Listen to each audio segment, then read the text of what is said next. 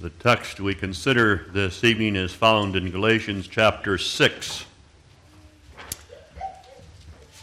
It's a text we consider as applicatory, and it's in connection with the third part of true self-examination. We read that everyone examine his own conscience, whether he purposeth henceforth to show true thankfulness to God in his whole life. How is one to do that? To walk uprightly before him, as also, and here it begins to explain it, whether he hath laid aside unfeignedly all enmity, hatred, and envy, and doth firmly resolve henceforward to walk in true love and peace with his neighbor. And the text we have this evening touches on this matter of love for the neighbor, but beginning with one fellow believer and members of Christ Church. That said, we turn now to Galatians chapter 6. We're going to begin to read at verse 22 of chapter 5, 5:22. But the fruit of the Spirit is love, joy, peace, long-suffering, gentleness, goodness, faith, meekness, temperance. Against such there is no law. There's no condemnation for such a spirit, you see. They that are Christ have crucified the flesh with the affections and lusts. If we live in the Spirit, let us also walk in the Spirit. That is, doesn't say, if we have the Spirit, you will walk. That may be true. But here is an admonition. We confess we have the Spirit, and the admonition is, well, then walk in the Spirit. Not calling into question whether you have the Spirit, that according to the Word, we must be exhorted to walk in the Spirit. Let us not be desirous of vainglory, provoking one another, envying one another. Brethren, if a man be overtaken in a fault, ye which are spiritual, restore such an one in the spirit of meekness, considering thyself, lest thou also be tempted. Bear ye one another's burdens, and so fulfill the law of Christ. For if a man think himself to be something, when he is, if I may add, really nothing, he deceiveth himself. But let every man prove, that is, test his own work. Then shall he have rejoicing in himself alone and not in another. For every man shall bear his own burden. That is, everyone's going to have to give an account himself, how he has lived and how he has kept what we find in verses 1 and 2. The Lord will hold us accountable. Let him that is taught in the word communicate unto him that teacheth in all good things. Be not deceived, God is not mocked. For whatsoever a man soweth, that shall he also reap. For he that soweth to his flesh shall of the flesh reap corruption, but he that soweth to the Spirit shall of the Spirit reap life everlasting. Let us not be weary in well-doing, for in due season we shall reap if we faint not. That is, if we don't simply give it up as too much labor, too much required. As we have therefore opportunity, let us do good unto all. And the word men is added, of course, unto all, especially unto them who are of the household of faith. You see how large a letter I have written unto you with mine own hand? As many as desire to make a fair show in the flesh, they constrain you to be circumcised, only lest they should suffer persecution for the cross of Christ. For neither they themselves who are circumcised keep the law, but desire to have you circumcised, that they may glory in your flesh. God forbid that I should glory, save in the cross of our Lord Jesus Christ, by whom the world is crucified unto me, and I unto the world. For in Christ Jesus neither circumcision availeth anything, nor uncircumcision, but a new creature. And as many as walk according to this rule, peace be on them, and mercy, and upon the Israel of God. From henceforth let no man trouble me, for I bear in my body the marks of the Lord Jesus. That is, he of course also was persecuted for Christ's sake. he wasn't telling the truth, why did they persecute him? The very fact that he was persecuted by the Jews indicated he was telling the truth. Brethren, the grace of our Lord Jesus Christ be with your spirit. Amen. Our text consists of those first two verses. Brethren, if a man be overtaken in a fault, ye which are spiritual, restore such in one in the spirit of meekness, considering thyself, lest thou also be tempted. Bear ye one another's burdens, and so fulfill the law of Christ.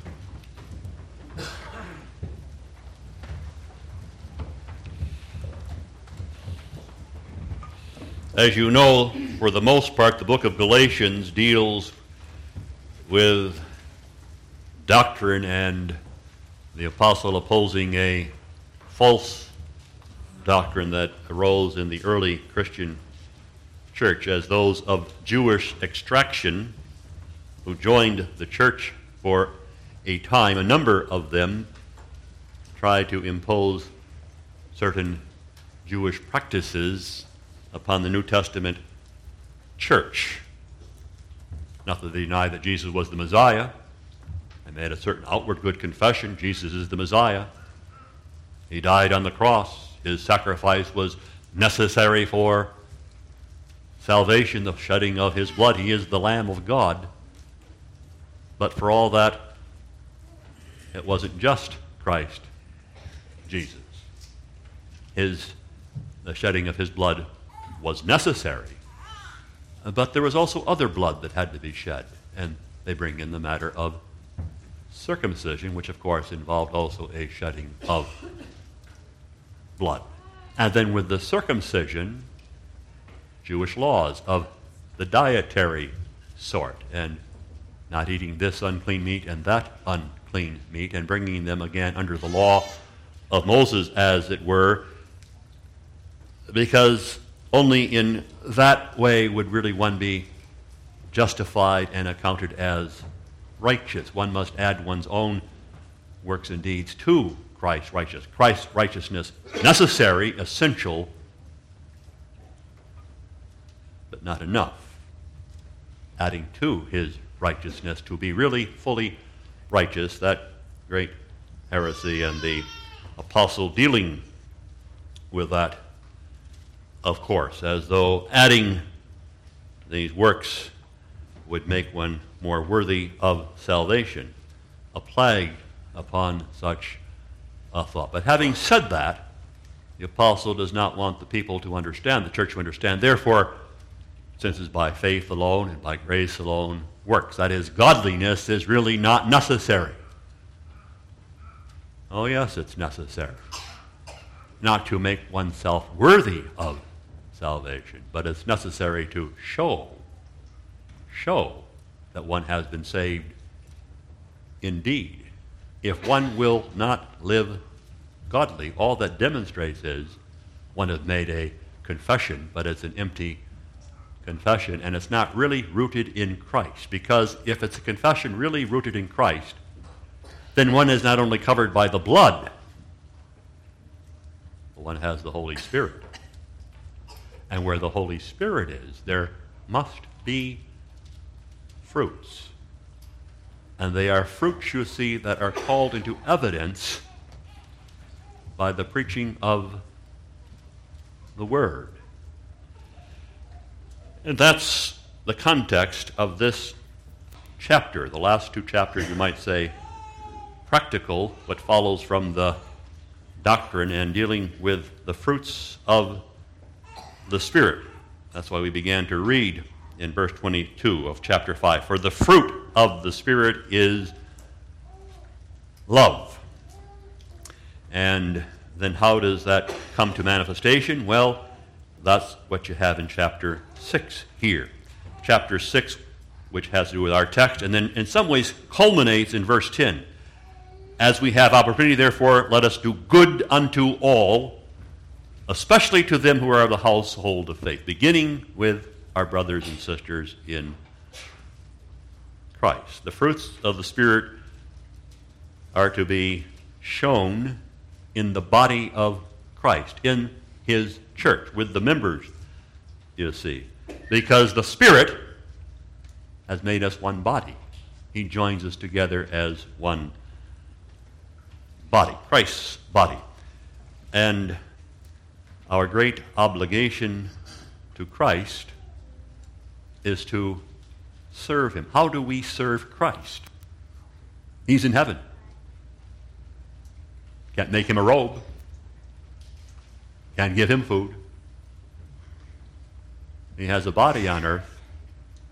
Fellow believers, minister unto my body. By ministering unto fellow saints, you minister unto me. That was Christ's calling. He came to minister unto. And of course he says, as I have done, you are to do likewise. He did that while on earth. He's now on heaven. He ministers by the Holy Spirit, but he also ministers, you see, through the labor of fellow saints, one with and for another. And that's what chapter 6 is about. Before we get into the content of the opening verses of chapter 6, let's remind ourselves that if we are going to minister unto one another according to the calling of the text, there's a certain spirit we better be free of. And what that spirit is found in verse 26 of chapter 5. Let us not be desirous of vainglory, provoking one another, envying one another. Desirous of vain glory. The reason I will labor in the church is because I want recognition. I want to impress others. I want others to think highly of myself. Or out of envy, because so-and-so is getting too much attention. People are thinking too highly of this other fellow or person, and I want that attention. So I will bring them down a little bit. I will tear them down a little bit and put them in their place. That's an evil spirit, of course. That's not the Spirit of Christ. And if one has that spirit, one cannot possibly minister in the name of Christ to his body, and as our text says, bear one another's burden. So our text is diametrically opposed to all this conceited notion of ourselves. As it says in verse 3, following our text, if a man think himself to be something, when really we are nothing in this regard. Don't puff yourself up too highly in comparison to others. He deceiveth himself.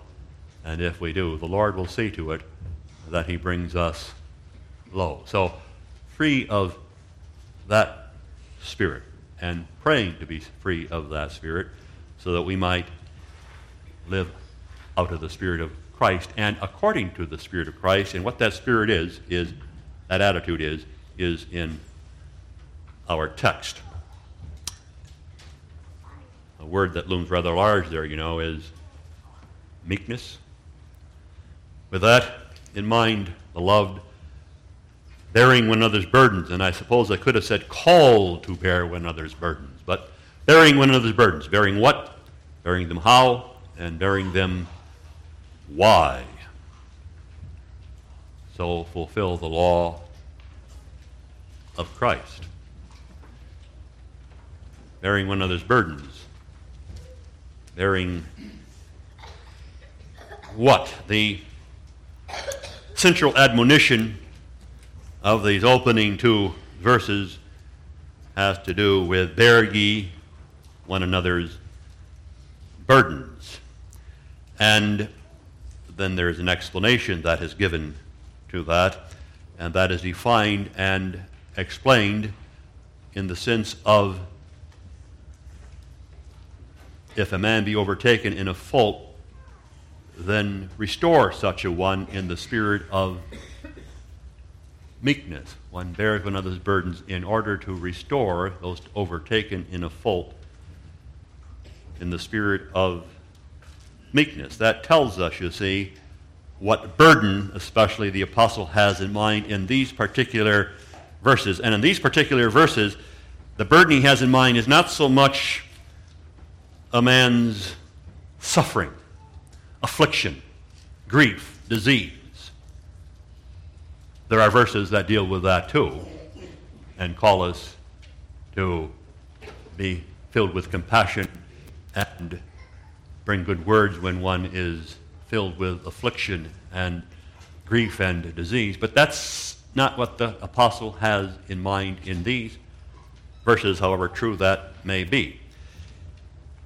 The burden here has to do especially with sin and walking in sin and what we call error. That's why he says, if a man be overtaken in a fault.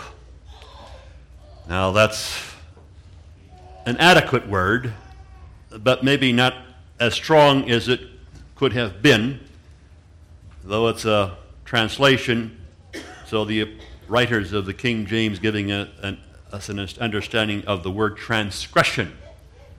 That's the word here, transgression. And that means one's trespasses, you see. There's boundaries that are set on one's life, and one decides, I don't want to live in accordance with those boundaries. I want to step over the boundary and trespass onto forbidden property. It goes back to Eve. Thou shalt not take of the fruit of this tree. She trespassed. She went to the tree, she looked at it, she heard words, and she took that which was forbidden, because I have an appetite for it, and I think I want to taste that for myself right now. Regardless of what God has said, I think I know better than God. This won't do me so much damage. I have to see for myself. That's the fault, you see. That's the trespass, and that's what the apostle has in mind, that kind of sin. Disobedience, which moves in the way of willful and even against knowledge and against who knows how many warnings. Now, he's not discounting doctrinal error, as though the only fault here would be breaking of the commandments. That also must be kept in light, of course. One can be overtaken by doctrinal error. After all, this is found in the context of Galatians, and there were those in the church who were trying to promote this Judaistic idea. Let's try to merge the atonement of Christ with the law of Moses and establish a righteousness that's kind of a combination of both, a cooperative effort, his righteousness and now our righteousness, and one becomes Roman Catholic for all intents and purposes. And he's warning against that, and there were some who were buying into that a bit. Who knows how many family members were trying to lead them in that direction, and they had to be warned and addressed even by the members of the congregation. You see, he has certainly that has in mind. Or they have someone going to college. They've been taught six-day creation. And you go to these universities, though they have Christian written over the door, although they removed that too, it seems now. And now you have these men of knowledge and understanding who want to infuse the knowledge, the idea of evolution. Look at all the evidence and begin to persuade the youth to discount the first chapters of Genesis, which means in the end there goes Adam and Eve as well in the original sin. But let's discount all this. Here's all the geological evidence. And they willfully discount what Peter reminds us of in his second epistle, that the world that then was is not as the world that now is, because there was a great event called the flood, and the flood has a lot to do with the geology that you'll read. But what's being done, of course, is to undermine the very integrity and trustworthiness of God's Word. And where does it end? Not simply where will it end, where is it ending? Everything is up for grabs, isn't it? And against that, there must be warning if one becomes susceptible to that. You're going into the wrong direction. And it won't stop there. You're questioning God's Word. It's going to finally even come to what He requires in your moral life, with whom you may have relations. Be that as it may, that's also part, of course, of the apostle's concern. Nonetheless, his emphasis is especially upon what we might call the commandments of God and the defilement of those commandments, the ignoring of those commandments, what we call transgression.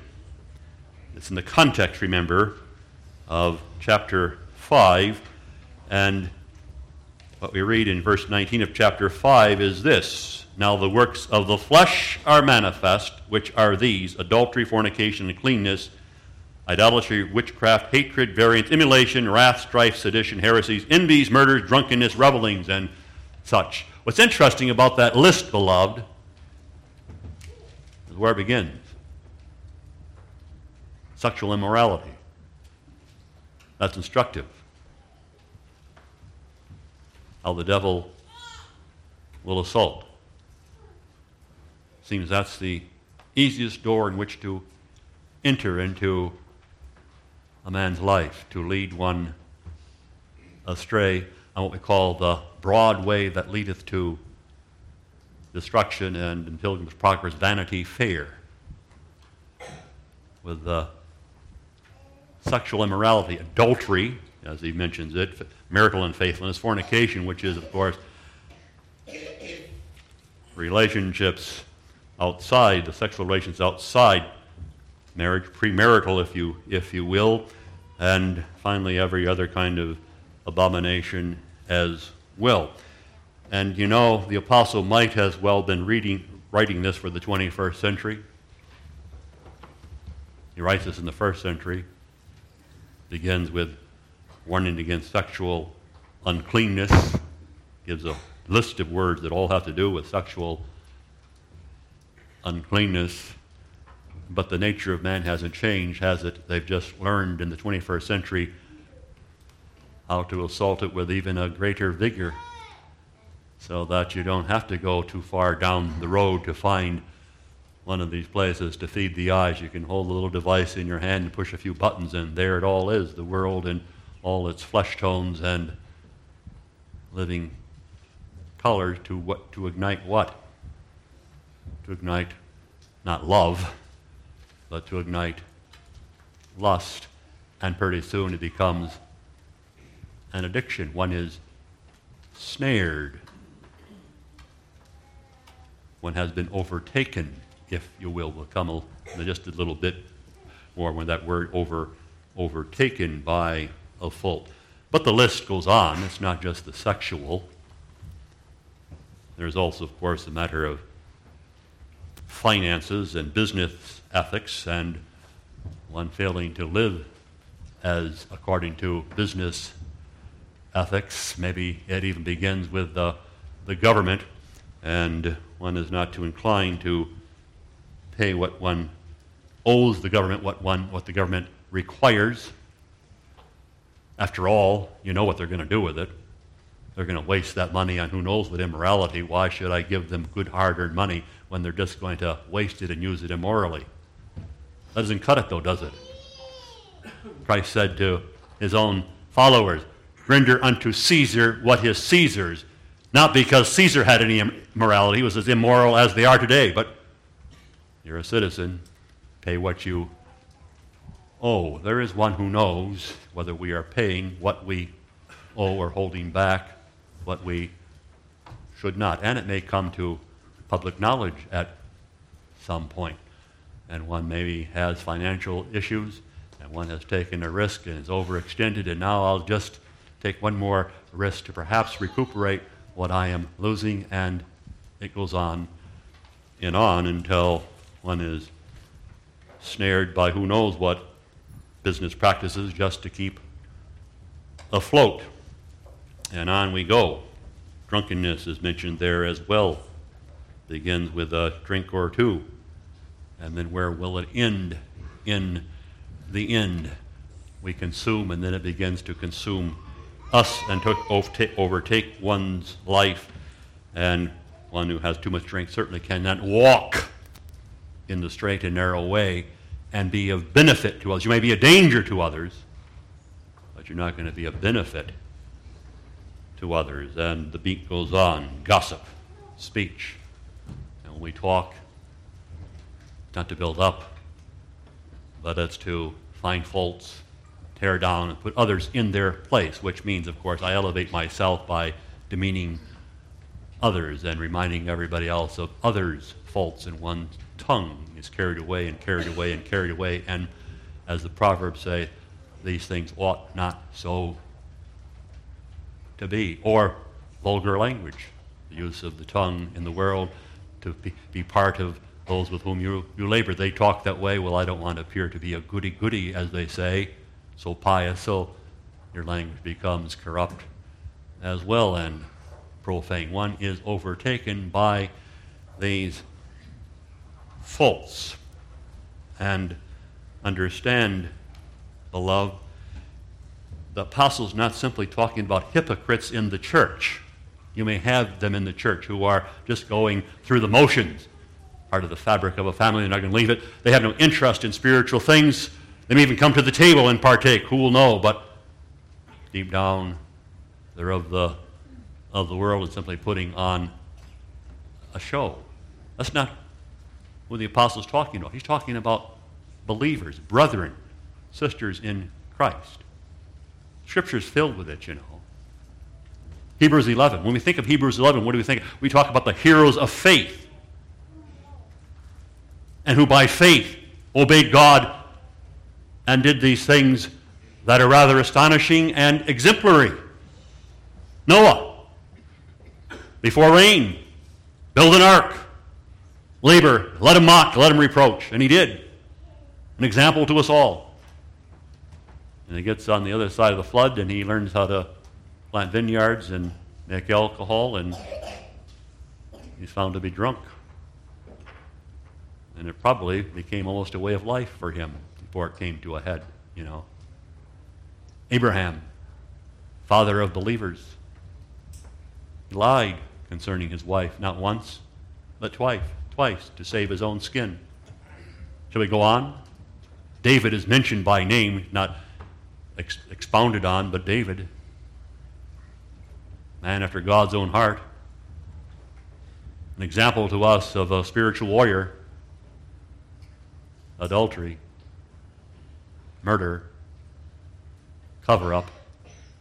Do I have to mention Samson and the bosom of Delilah? And the list goes on. And don't think, beloved, that's just Old Testament saints. They didn't have the Spirit. Oh, yes, they had the Spirit, not in the fullness we do, but they had the Spirit too, and yet they fell into these lamentable, grievous sins. In the New Testament, you ever hear of a man named Simon Peter? And consider what Saul of Tarsus, who was of Jewish extraction, what he was guilty of.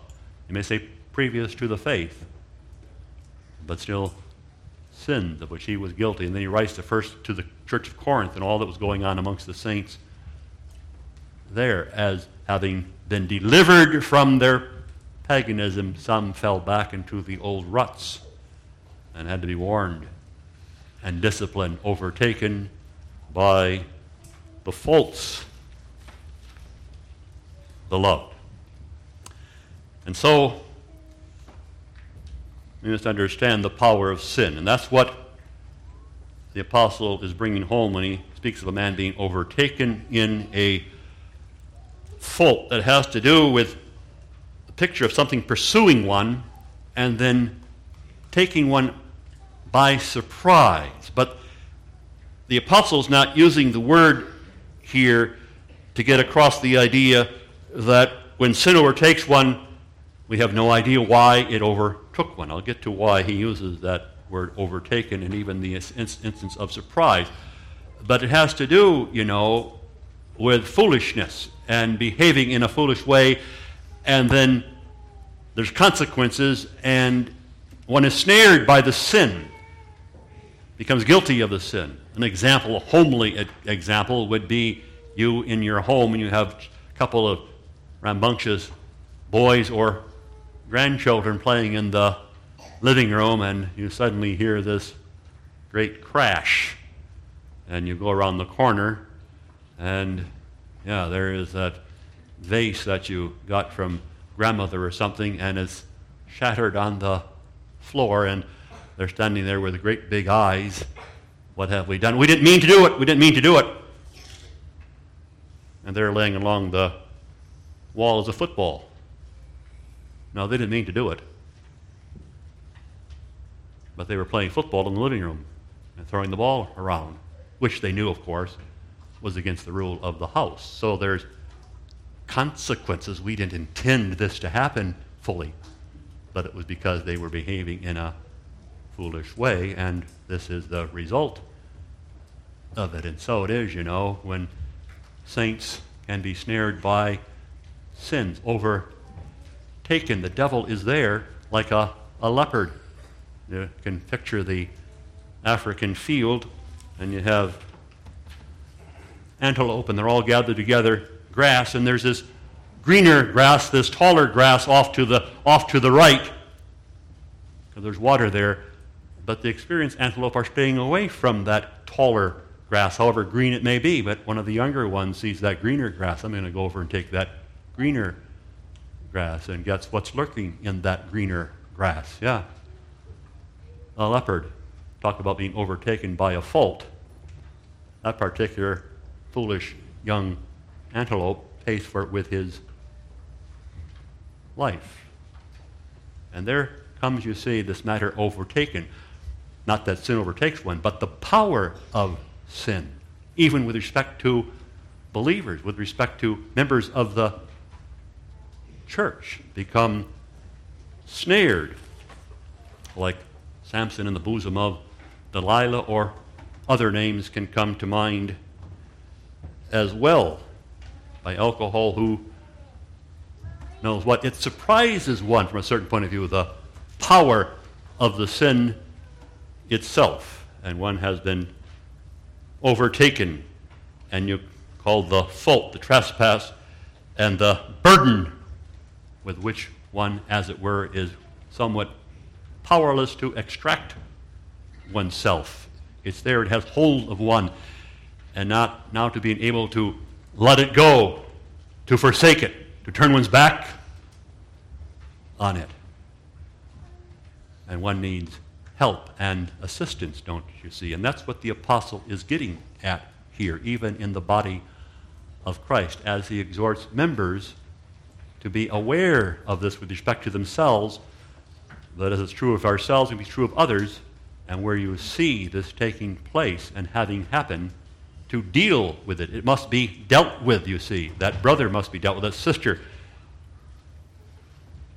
Assistance may be given to extract oneself from the snare of this sin, and even from certain, maybe, of its consequences. Ye who are spiritual, restore such an one. What the apostle is saying is that this does not simply fall upon office bearers. It may fall upon office bearers, that's true, but he's saying this is part of the business of the whole body of Christ, the members of the church, according to the office of all believer, those who are spiritual. And by spiritual, he's not seeking to divide the church into the spiritual and the carnal, as though those who are taken by the sin are simply carnal. They may also have the Spirit, but they are not at that time governed by the Word of God. He's talking about those who are governed by the Word of God and have, by grace, resisted sins and these temptations. And so being free from that, as the spiritual seek to restore one who has been overtaken. That's an interesting word, that word restore, the calling to restore those who have been overtaken, overpowered, if you will, by this fault, by wandering and trespassing and partaking of forbidden things. restoring doesn't simply mean, well, you want them to get back into the life of the church and to restore them as full membership. That may be the goal. But it has to do with how one brings one back into the membership, to forgiveness, and to walking once again in the ways of godliness and resisting evil and temptation. It's a medical term. Mending one. Like a man who has fallen and broke his hip. And if you've fallen and broken your hip, you're not going to walk very far. You're going to need assistance if you're going to get to the physician. And there's the key. One has fallen, as it were, ensnared by the sin. One has broken a bone, one's own hip. One is no longer walking in the way one ought to, and one seems to be powerless to find that way, to walk in that way again. And one must give assistance and help to one. And we must be useful in the way of the mending of the broken bone, if you will, that one may walk once again in the ways of God's approval. But you say, I can't mend a bone. I can't make a bone straight. No, of course we can't. We aren't physicians, are we? But if you found a man in an accident or something with a broken hip or thigh, you would help him and bring him to a physician, and the physician would set the bone and then wait for the body to do the wonder of mending as God has created man. But there's the key, isn't it? How do we restore? We take him to the physician. And who is the great physician? You know who the great physician is. Christ used me to bring my brother to Christ Jesus himself as the great physician of the soul, that he may do the mending. And when you bring him to Christ, it's not simply, when you deal with one who has been snared, that you speak of the mercies of Christ. You may get to the mercies of Christ, but you remind one, you call yourself a Christian, how you're living. You realize how displeasing you are to your Lord, Christ Jesus, concerning whom you have made a confession. You know what he requires. You know what discipleship is, and you've left the way. You've sinned against your Lord. You didn't just displease me. You displeased Christ, the one whom you call your Savior. Come to your senses, man or woman. And you set him before this Christ Jesus, who, as we saw last Sunday week, does not approve of sin and simply dismiss it, but calls sin sin and confronts one with it, and then calls one to repentance and to cast oneself upon the mercy of this same Christ whom one has offended, to be forgiven and to be restored. And it's not simply a matter of forgiveness. It is a matter of forgiveness. But we need more than forgiveness, beloved. We need the operations of the Spirit to give us spiritual strength. We must feed on Christ that way too. That's why on the table, there's blood, there's broken bread, and there's poured out wine. The sufferings of Christ in our stead to payment for sin. But then we eat the bread, and we drink the wine, and we remind ourselves, this Christ Jesus also feeds us. He feeds our soul. He's the one who gives us spiritual strength to walk again. And we must seek to feed on him day by day, not just 4 times a year. The table represents how it must be going day by day, really. Sacrament to seal upon us that reality and to confirm that promise and quicken us in that faith, but to feed on Christ as we need him day by day. But the point is, what the apostle is saying is that as fellow Christians, as brothers and sisters of those who have been snared, we are to bring one to Jesus. And one brings one to Jesus by sometimes coming to the one and confronting one with what one knows and calling one to confess it, to acknowledge it, to repent, and to leave it behind, and to follow Christ, and to do that patiently and sometimes with a persistence, because on the first confrontation it may not go so well. Who are you that you should confront me with this? Or you think you're perfect? I could tell you about your sins too, you know. And then that's where the meekness comes in, doesn't it? Because if the response is not one of welcome, but is abrasive, well, we have our human natures. You talk to me that way? Okay, forget it. I'll talk to you that way too. Meekness has gone out of the window. In the spirit of meekness, a willingness to suffer some abuse, and not to respond in kind, but to respond maybe firmly, but in brotherly love, to warn and to remind patiently those who are spiritual, restore such an one in the spirit of meekness, considering thyself, lest thou also be tempted.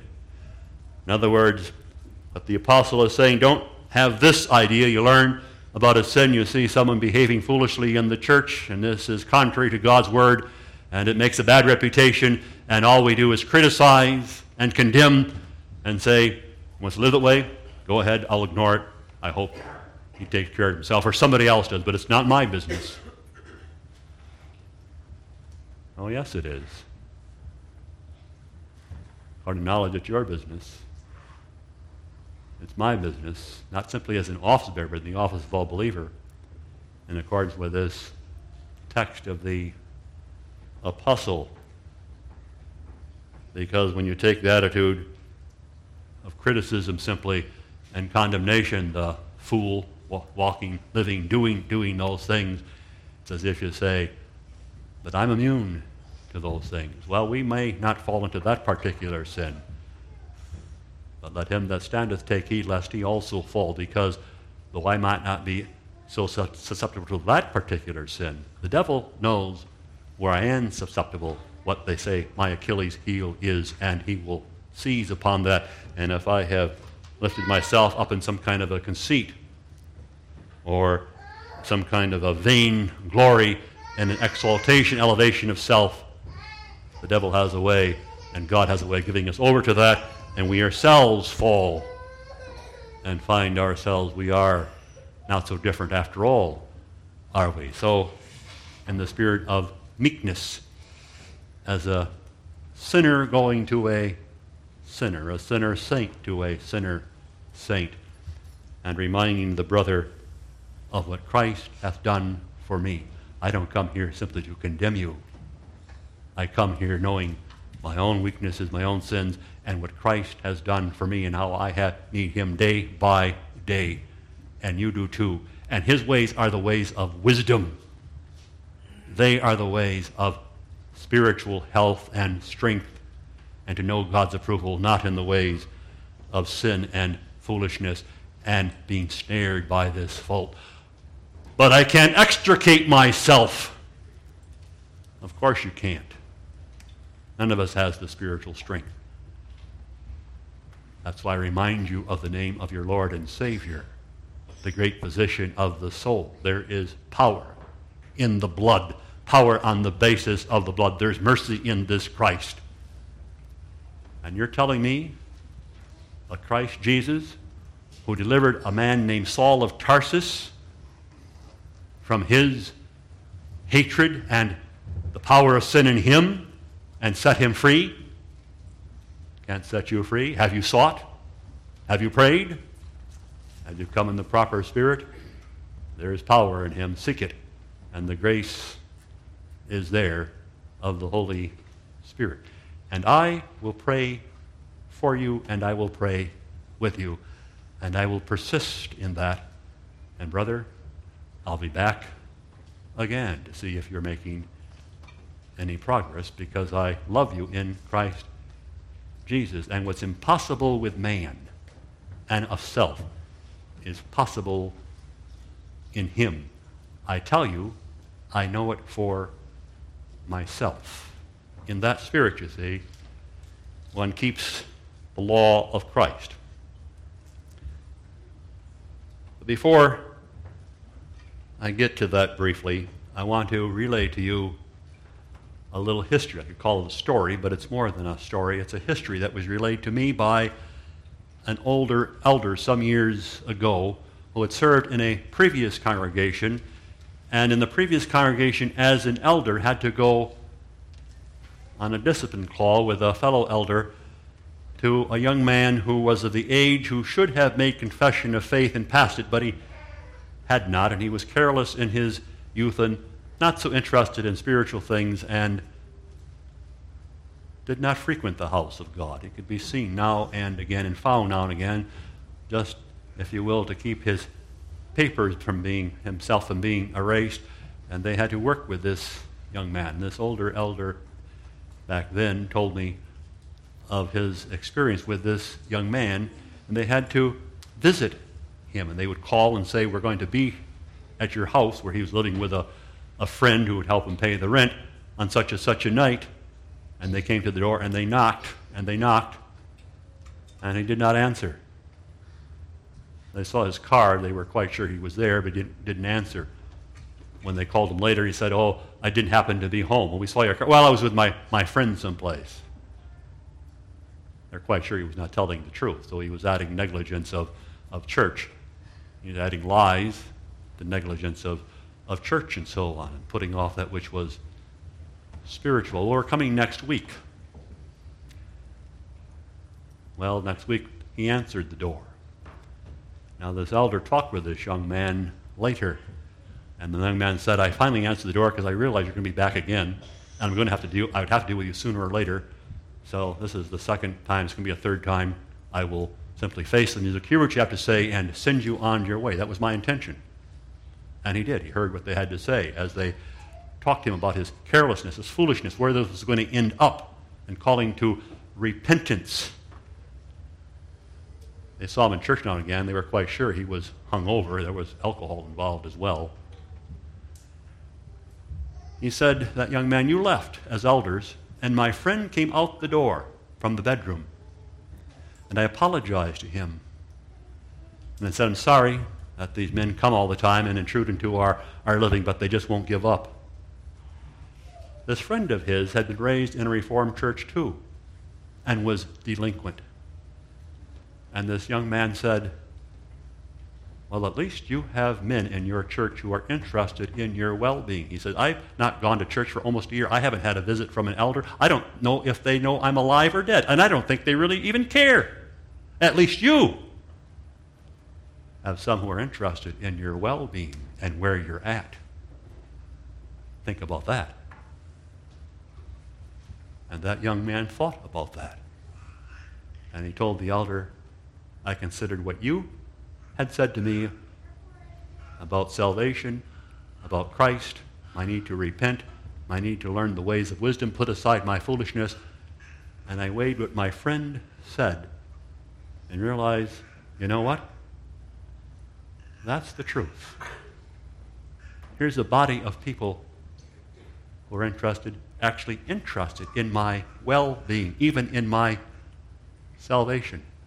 And he says, that's why I was back in church the next Sunday. And what's interesting is, he was back in church with that young friend of his. They both were back in church, although this was a different church for the young man.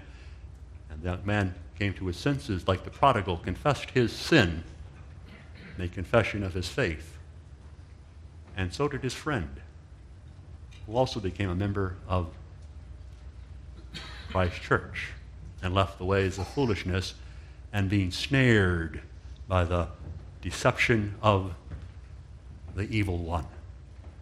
And the young man said to the elder, I'm so thankful for the mercies of Christ, who did not disown me, but forgave my sins and received me, and for using you as a member of Christ Church to bring me to my senses. And now I have hope, and I'm not given to despair, which was the way I was heading, in the way I was living. Beloved, a reminder of the truth of this word, whom the Spirit can use and will use with every instance. No, But if one is his own, these are the means he uses, even in the body of Christ, one with another, confronting one another in the spirit of love and meekness, as we have an interest in the well-being, not only of our own souls, but of those who are Christ's own. And so we fulfill the law of Christ. Interesting. It doesn't say the law of Moses, though it has in mind commandments, but it calls them the law of Christ. It didn't just say obey, but fulfill. Not simply a matter of obeying the commandment and doing what it says, but fulfilling. And what it has in view then, of course, is how Christ described the law. What's the greatest of the commandments? Love the Lord thy God and thy neighbor as thyself. And deal with your neighbor, especially your brother, as you, in the end, would be dealt with yourself. And so fulfill the law of Christ. That is, please him and imitate your Lord and Savior. Beloved, we partook of the table this morning. It takes us back 2,000 years when the supper was instituted by Christ with bread and wine.